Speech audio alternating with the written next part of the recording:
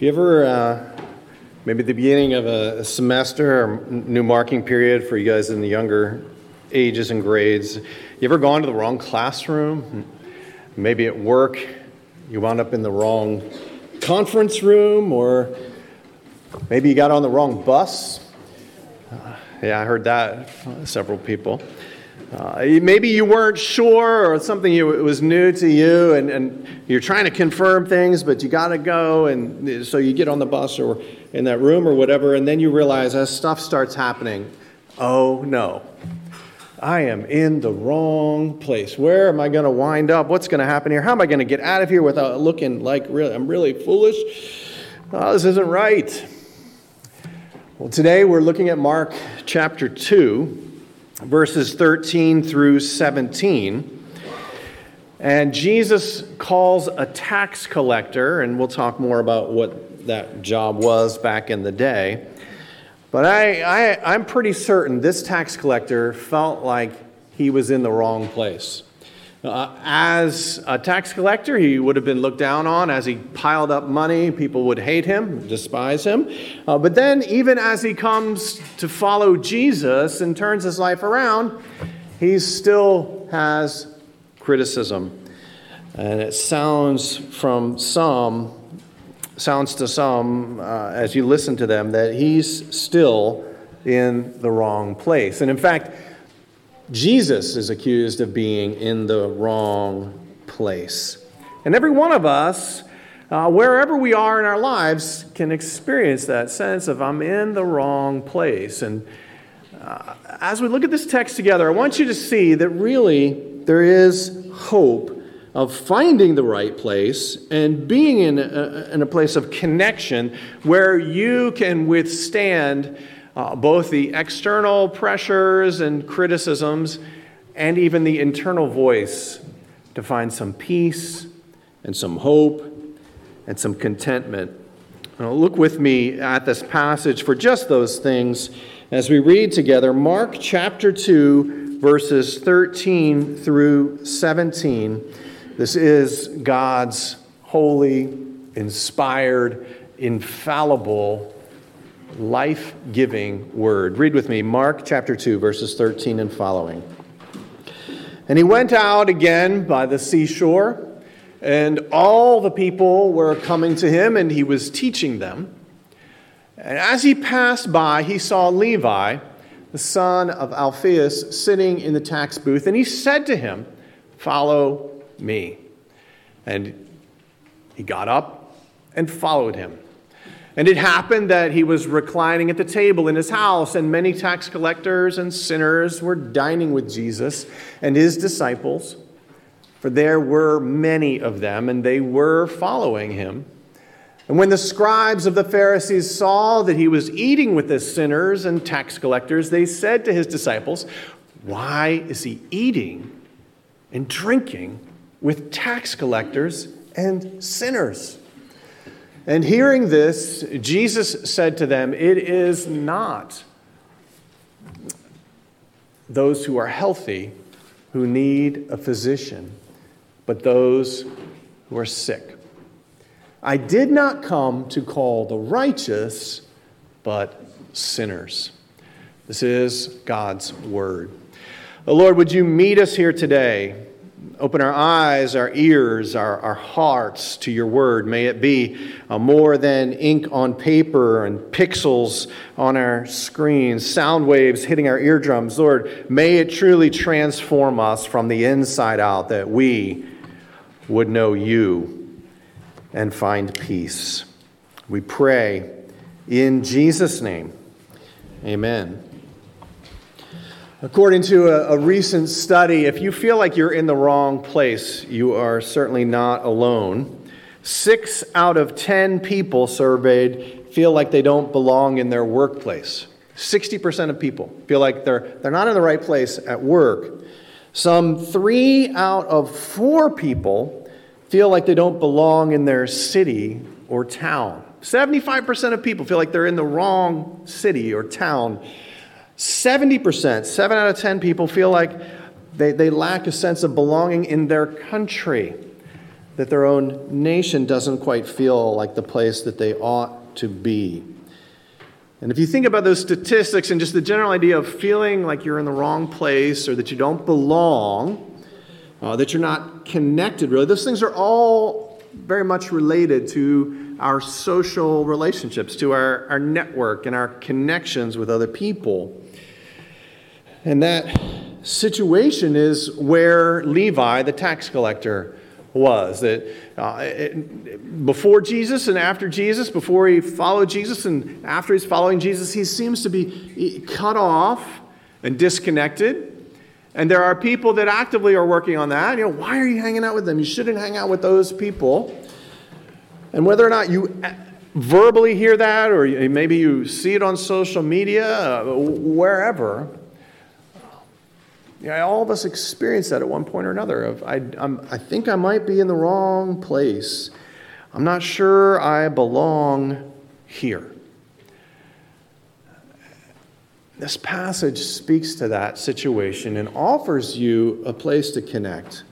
It offers you a person to connect with. And I would encourage you, as you look at this passage, that the way to find true connection, lasting connection, a real community, a sense of belonging, is to start with Jesus.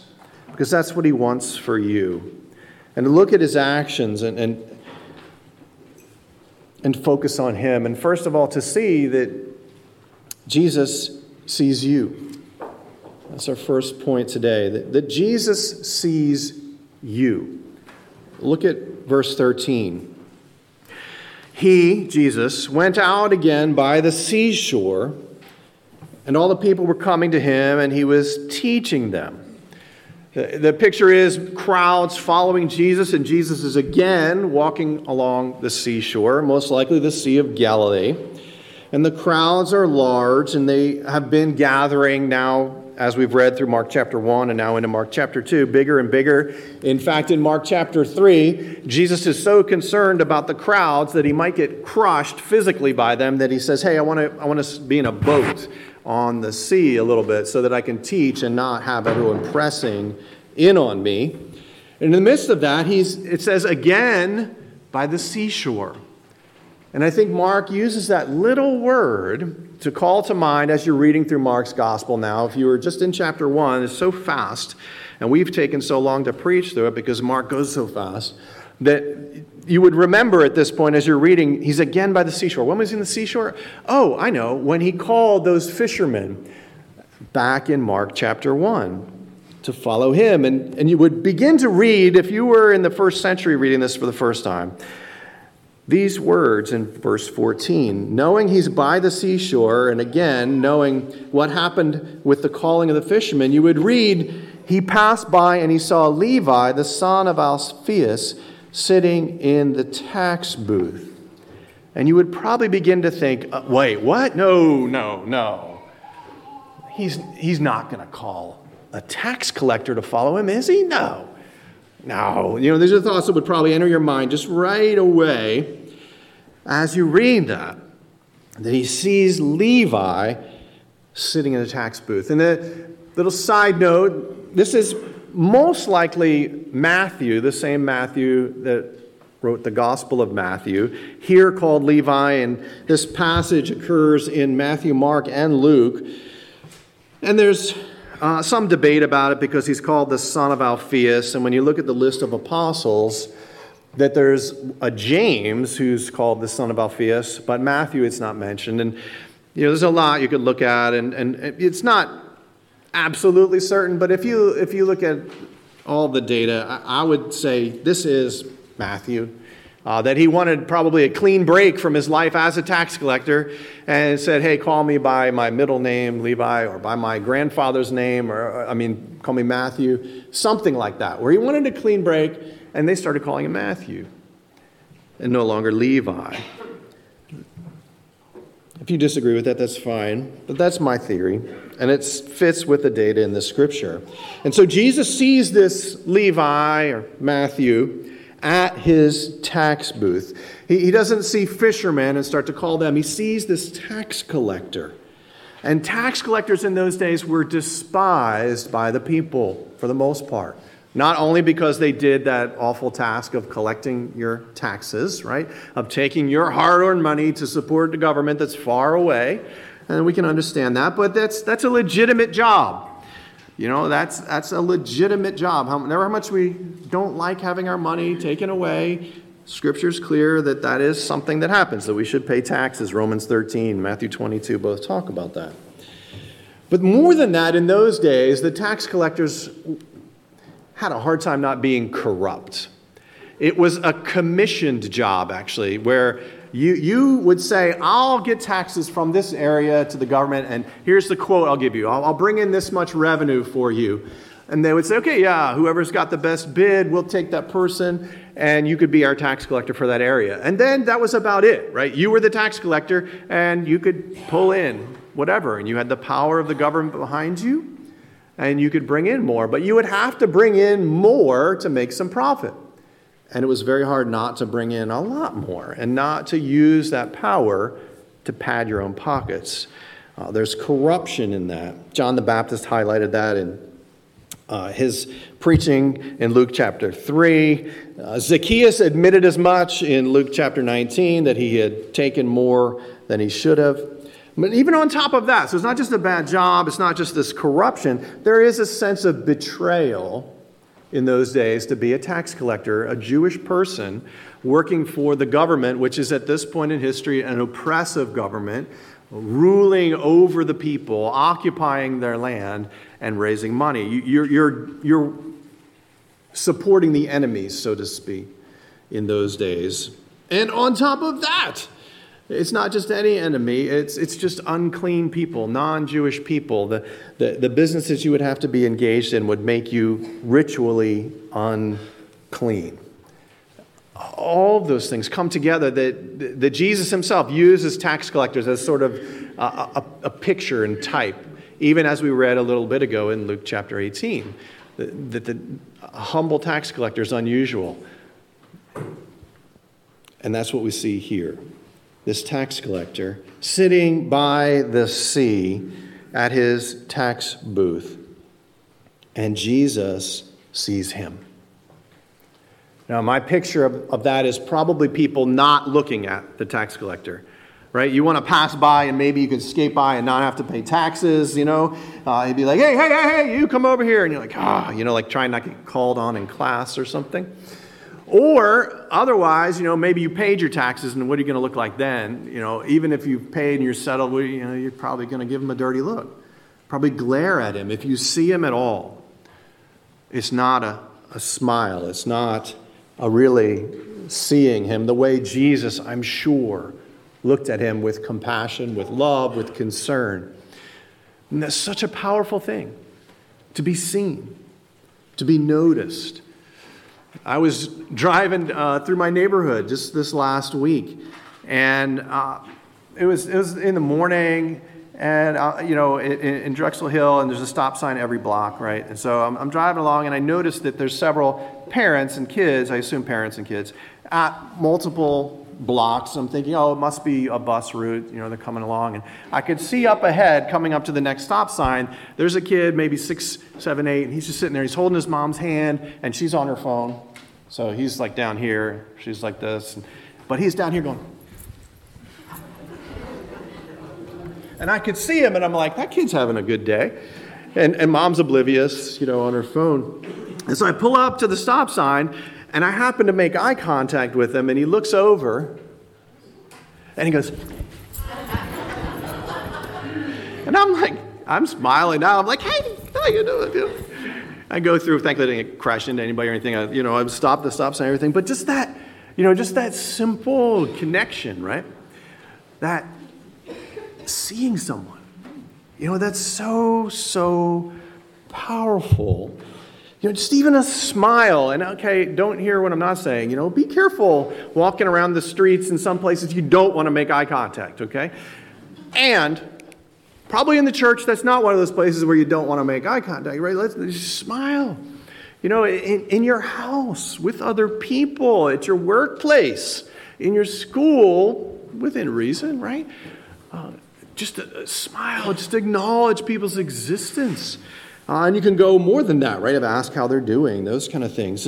That is the sense I get of Jesus, that, just seeing somebody humanizes them.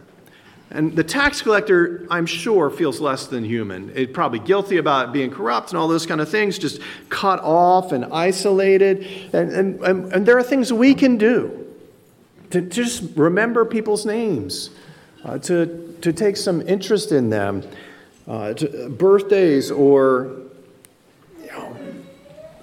talking, with your children, to put down the phone, those kind of things of engaging and seeing someone. It's so, so powerful. And that's the picture of Jesus here, that he sees you. The scriptures make that super clear in numerous places. One of the Psalms says that the Lord looks down from heaven. He sees all the children of men. From where he sits enthroned, he looks out on all the inhabitants of the earth. He who fashions the hearts of them all, observes all their deeds. He sees you. Hebrews says, that we're naked and laid bare before him. He sees us. He sees all that we are, even the bad stuff. And he still looks at us, acknowledges us, affirms our humanity. But that's not all he does. Jesus not only sees you, like he sees the tax collector here, but he summons you. He calls you. Look at verse 14 at the end. He said to him, to Levi, Jesus said to him, "Follow me." And Levi got up and followed him. Jesus summons you to a new life. Just as he did with the fishermen out on their boats and mending their nets, Jesus calls them and they drop what they're doing and they follow him.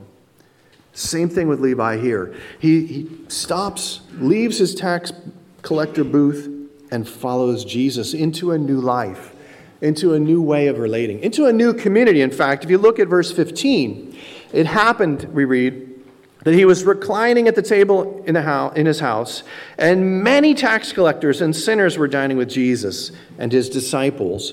For there were many of them, and they were following him. Luke chapter 5, verse 29 says that Levi made a great feast in his house.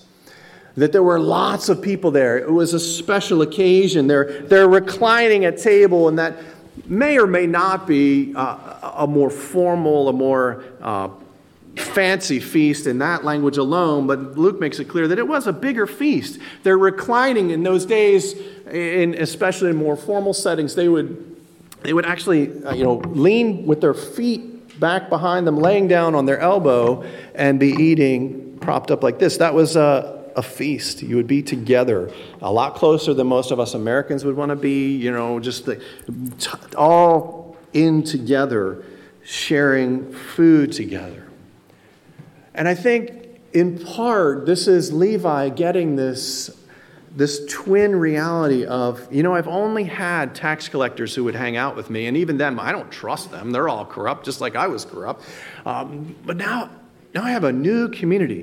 And in fact, Jesus, when he summons you, is summoning you not just to a relationship with him, that's true, but also into a new community. Jesus is there with his disciples. And so in a sense, Jesus is summoning you and saying, spend time with me and with my people. It explicitly in the text here mentions Jesus and his disciples in verse 15. This is the first mention of disciples in Mark's gospel. A disciple comes from a word for learner in the original Greek there, or student, pupil, someone who hears verbal instruction from a master or teacher, not unlike an apprentice in a skilled trade where they would spend time with someone, right? Not just in a classroom, but actually doing the job. If you were a disciple of someone, a follower of someone in those days, you're spending time with them. You're like leaving home, camping with them, essentially, eating with them, living with them, doing all the things of life together. And that's what they're doing, including hanging out with whoever God brings into their path and whoever comes into the community. They're reclining together, spending time with Jesus and his followers, eating together, Have you ever noticed just how often scriptures talk about Jesus eating with people and then just people eating with other people? That there is something almost sacred about sharing a meal together. That's part of the objection of the self-righteous Pharisees, saying, how could you eat with those people? How could you have that kind of intimacy and fellowship and connection with those people? But that is what God calls us to. That we would spend time with Jesus and with his people. Eating together, talking to Jesus, listening to Jesus. Now, how would we do that today?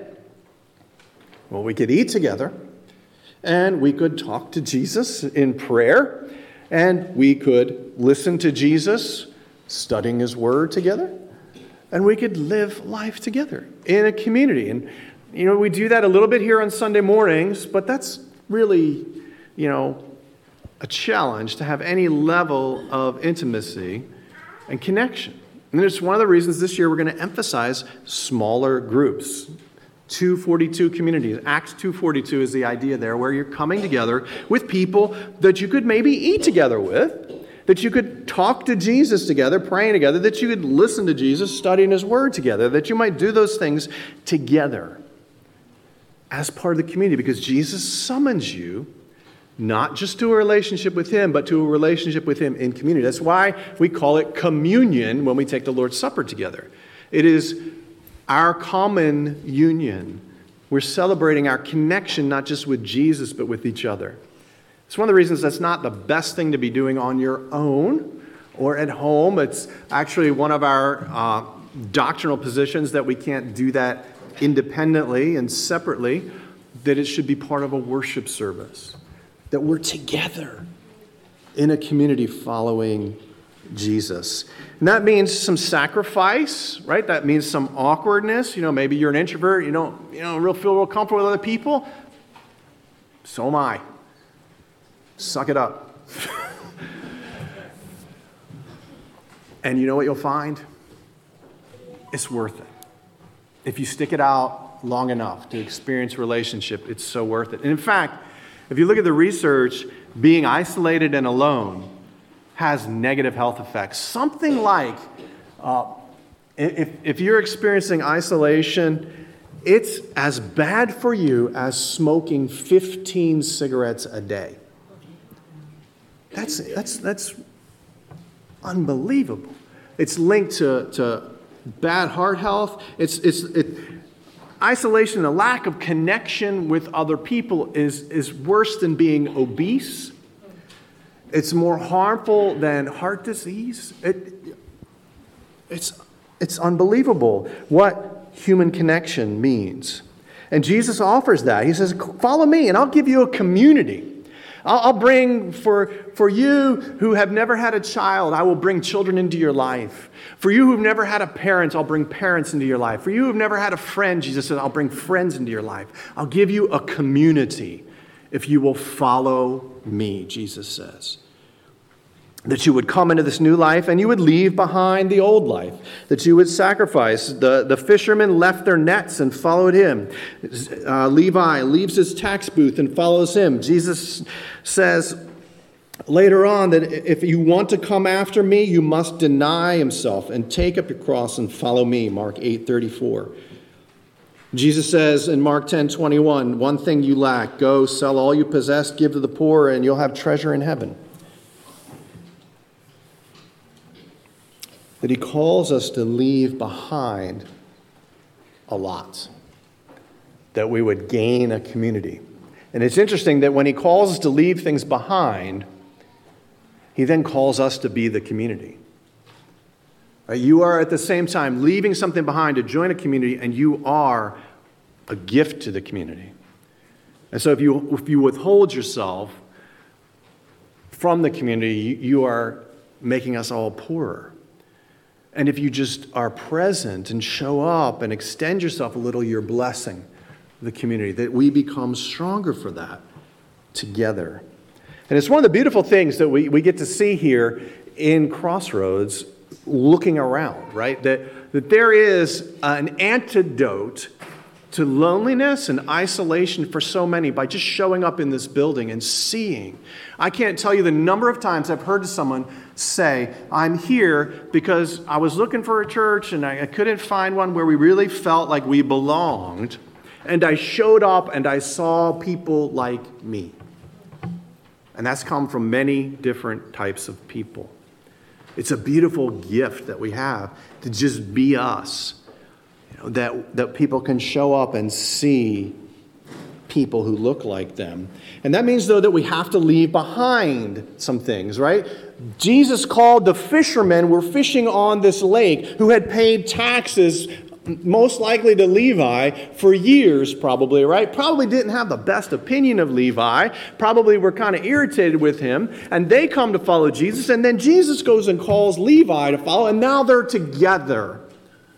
And so they have to leave behind those old animosities, not denying who they are and not giving up their heritage, ignoring the past or anything like that, but to prioritize Jesus over their own interests and preferences, over their own background, over their own ethnicities, over everything else. That it's Jesus who summons you. Come for Jesus. And stay because he gives you a community. That's the order, that we would prioritize Jesus in this new life together because he's the one who summons you to come, take up your cross and follow him. But he not only sees you, the real you, he not only summons you, whoever you are and whatever you've been through, but listen, he's the one alone who saves you. Jesus alone saves you. The world condemns. Look at verse 16. When the scribes of the Pharisees saw that he, Jesus, was eating with the sinners and tax collectors, they said to his disciples, why is he eating, drinking with tax collectors and sinners? The world judges your associations, who you hang out with, judges your actions, your interests, your background, your qualifications, what you say, what you don't say, what you do, what you don't do. We can get into virtue signaling or all these kind of things, right? All this stuff happens. The world does that. And sadly, religious people do it too. And that's not what Jesus does. Jesus will call anyone. It's another beautiful thing that we have, right? That we have people who not only look all kinds of different, but have different backgrounds, different educational levels, wear different kinds of clothing, come from different places, different theological backgrounds, different church backgrounds, different countries of origin, different languages, all of these things that come together. We need to be very careful of how we view what other people do. And that means we have to be very careful about how we define what makes a Christian or not.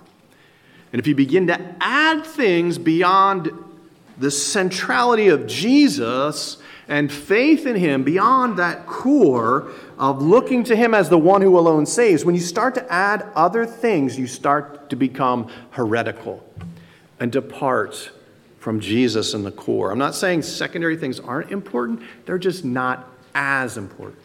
And the third level things, that's some dialogue, right? So the core has to be the core. And the entry point in a world that condemns, here's the hard part, right? The world that condemns, that judges, that looks at your associations and who you're connected with and what you listen to and how you vote and the signs in your yard and all those kind of things, right? The world looks at those things and judges. Jesus looks at you and cures. The world condemns. Jesus cures. And that means that whatever you have going on in your life and whatever they have going on in their lives, we're all sick. We all need a doctor. It's like we're all out in the slums with some disease, just beating each other up and going, you're sicker than I am. Okay. Here comes Jesus and says, I have the cure. I've come to where you are. Jesus comes in the midst of the disease and the spiritual sickness and ailments and says in verse 17, it's not those who are healthy who need a physician, but those who are sick. I didn't come to call the righteous, but sinners.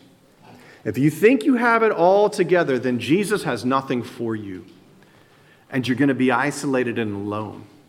But if you believe that you are a sinner, that you have fallen short of God's desire for you in word or deed, in thoughts and actions, that's the entry requirement.